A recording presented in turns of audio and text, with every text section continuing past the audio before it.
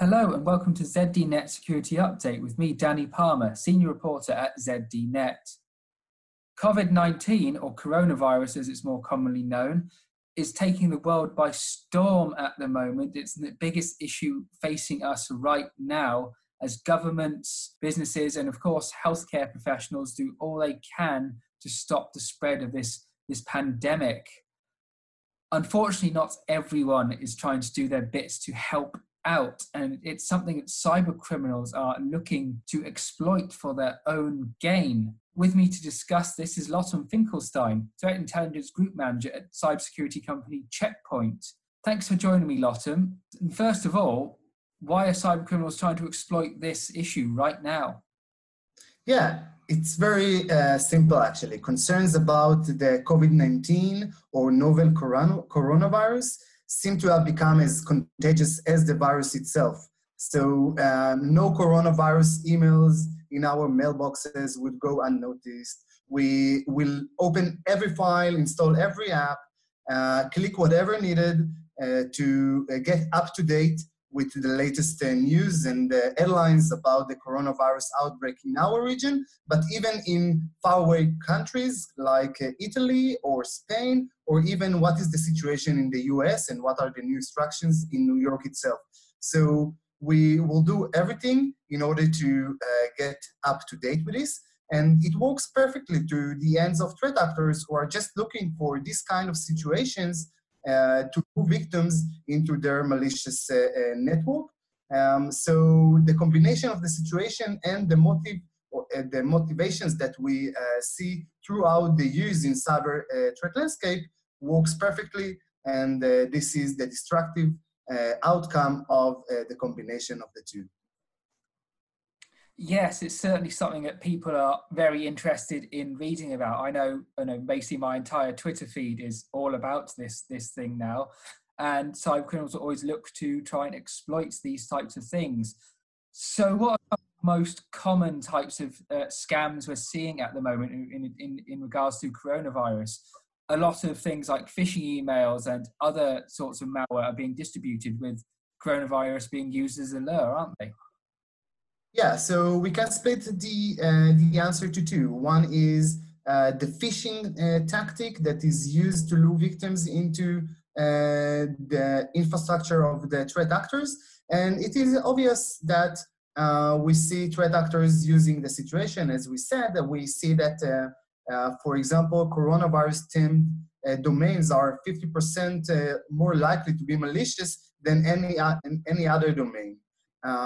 This is very interesting because it means that when we look for protection masks, for example, online, we most probably fall into a scam or malicious website.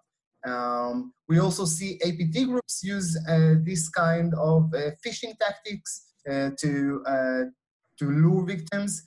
We just reported about a Chinese APT group that actually worked to exploit and to infect Mongolian public sector companies with their own weapons using a weaponized document that is themed about the coronavirus outbreak in China.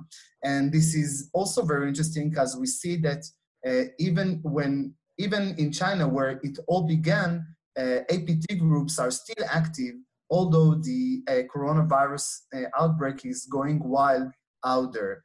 And the other part of the answer is actually the fact that most of us are working from home, and we obviously expose more things to the internet because we access our infrastructure online.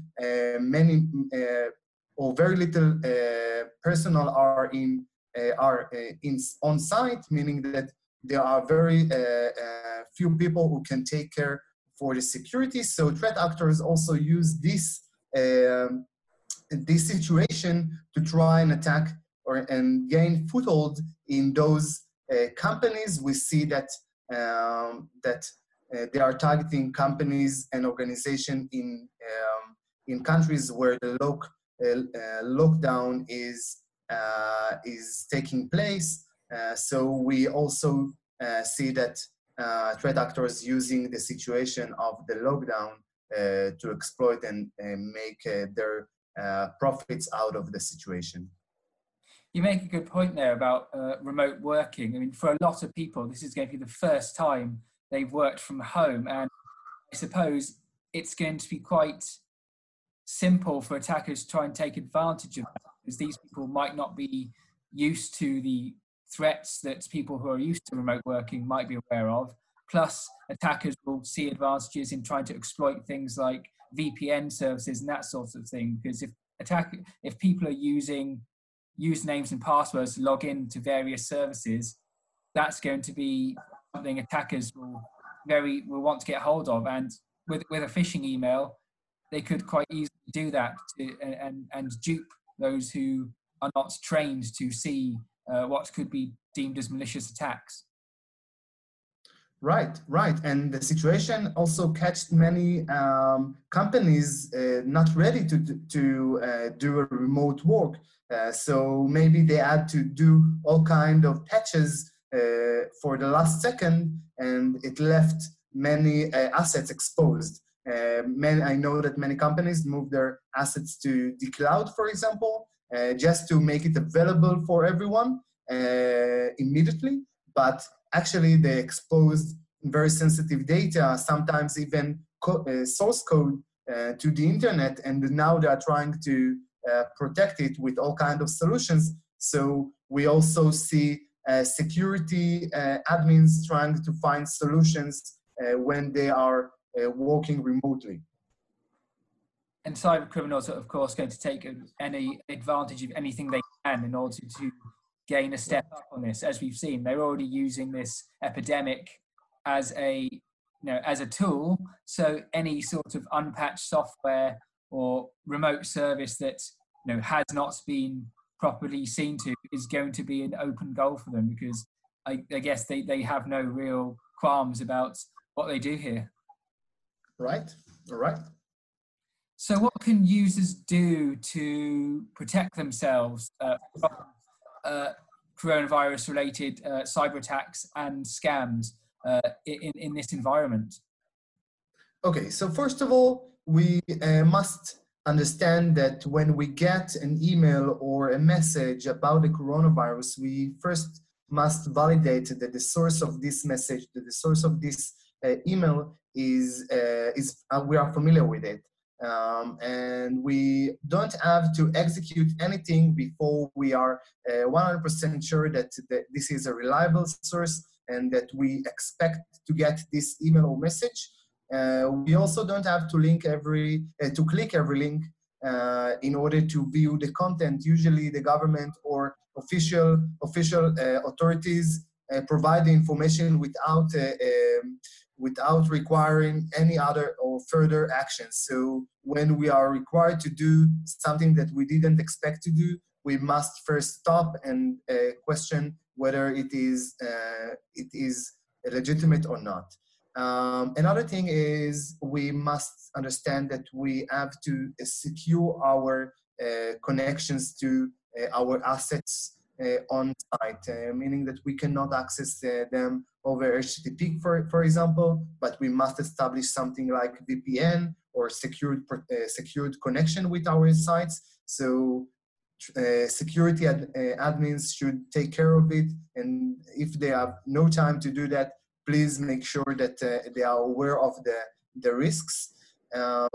And especially now we see that many people work over mobile phones and tablets and such, so please take care and make sure that you don't download some malicious app. We are aware of many threat actors trying to get into our mobile devices through malicious apps nowadays. So whether use protection for your mobile, because now this is your work space. And if you don't use, please make sure that you are fully aware of the risks and take the right measures to prevent it. Thank you, Lotham. That's some really good advice for staying safe online in these difficult times. And for more information about staying safe online and how to protect yourself from cyber attacks and other threats, be sure to keep reading ZDNet. Thank you for watching.